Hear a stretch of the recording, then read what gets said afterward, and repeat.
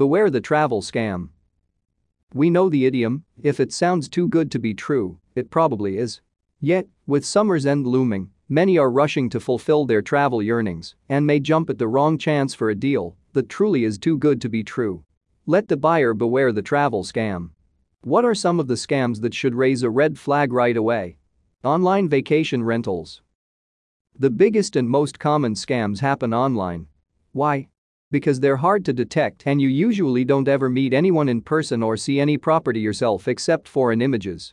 So in this case, you're probably better off going with known big gun companies when trying to rent vacation accommodations online because you just never know if the listing is legitimate or not.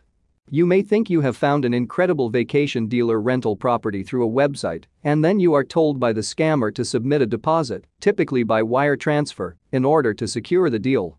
It isn't unrealistic to believe that you'd have to put some kind of deposit down to hold a reservation, but if the listing isn't real, there goes your money and your vacation down the tubes. Or the property doesn't exist, sort of. Well, in a different way. When you arrive for your vacation getaway, the property may not be what was represented online. Scammers often use the same images in different property listings, so do your homework and really look around. There are tips of scams if you just keep your eyes open. Research that name and number, or whatever information you are given when being asked to send money. If it leads to nothing, then it is nothing and doesn't exist in the real world. But that's the beauty of the online scam, it's a virtual reality out there. You won a trip.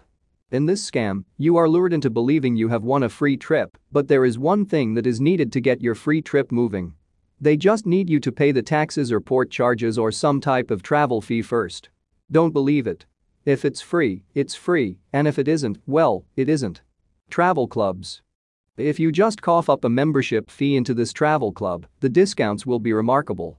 Again, we acquiesce to how this article opened. If it sounds too good to be true, it probably is.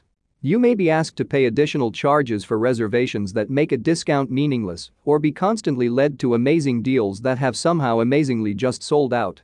Your luck with these kinds of clubs is going to be nothing but misfortune after misfortune.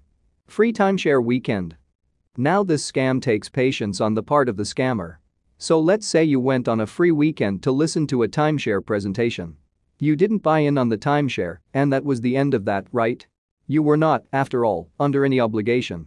But then some time goes by and you receive a phone call reminding you of that free weekend and the fact that you had signed an agreement to view a second timeshare presentation but failed to do so, and now you owe quite a bit of money because you are going to be charged for that weekend that was supposed to be free.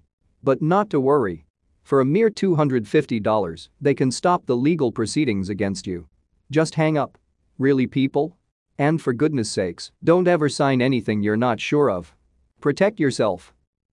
The absolute best way to protect yourself from travel scams is if you actually do pay for something ahead of time, do it with a credit card or PayPal. Both of these options simplify making a dispute of a fraudulent charge. More news about travel.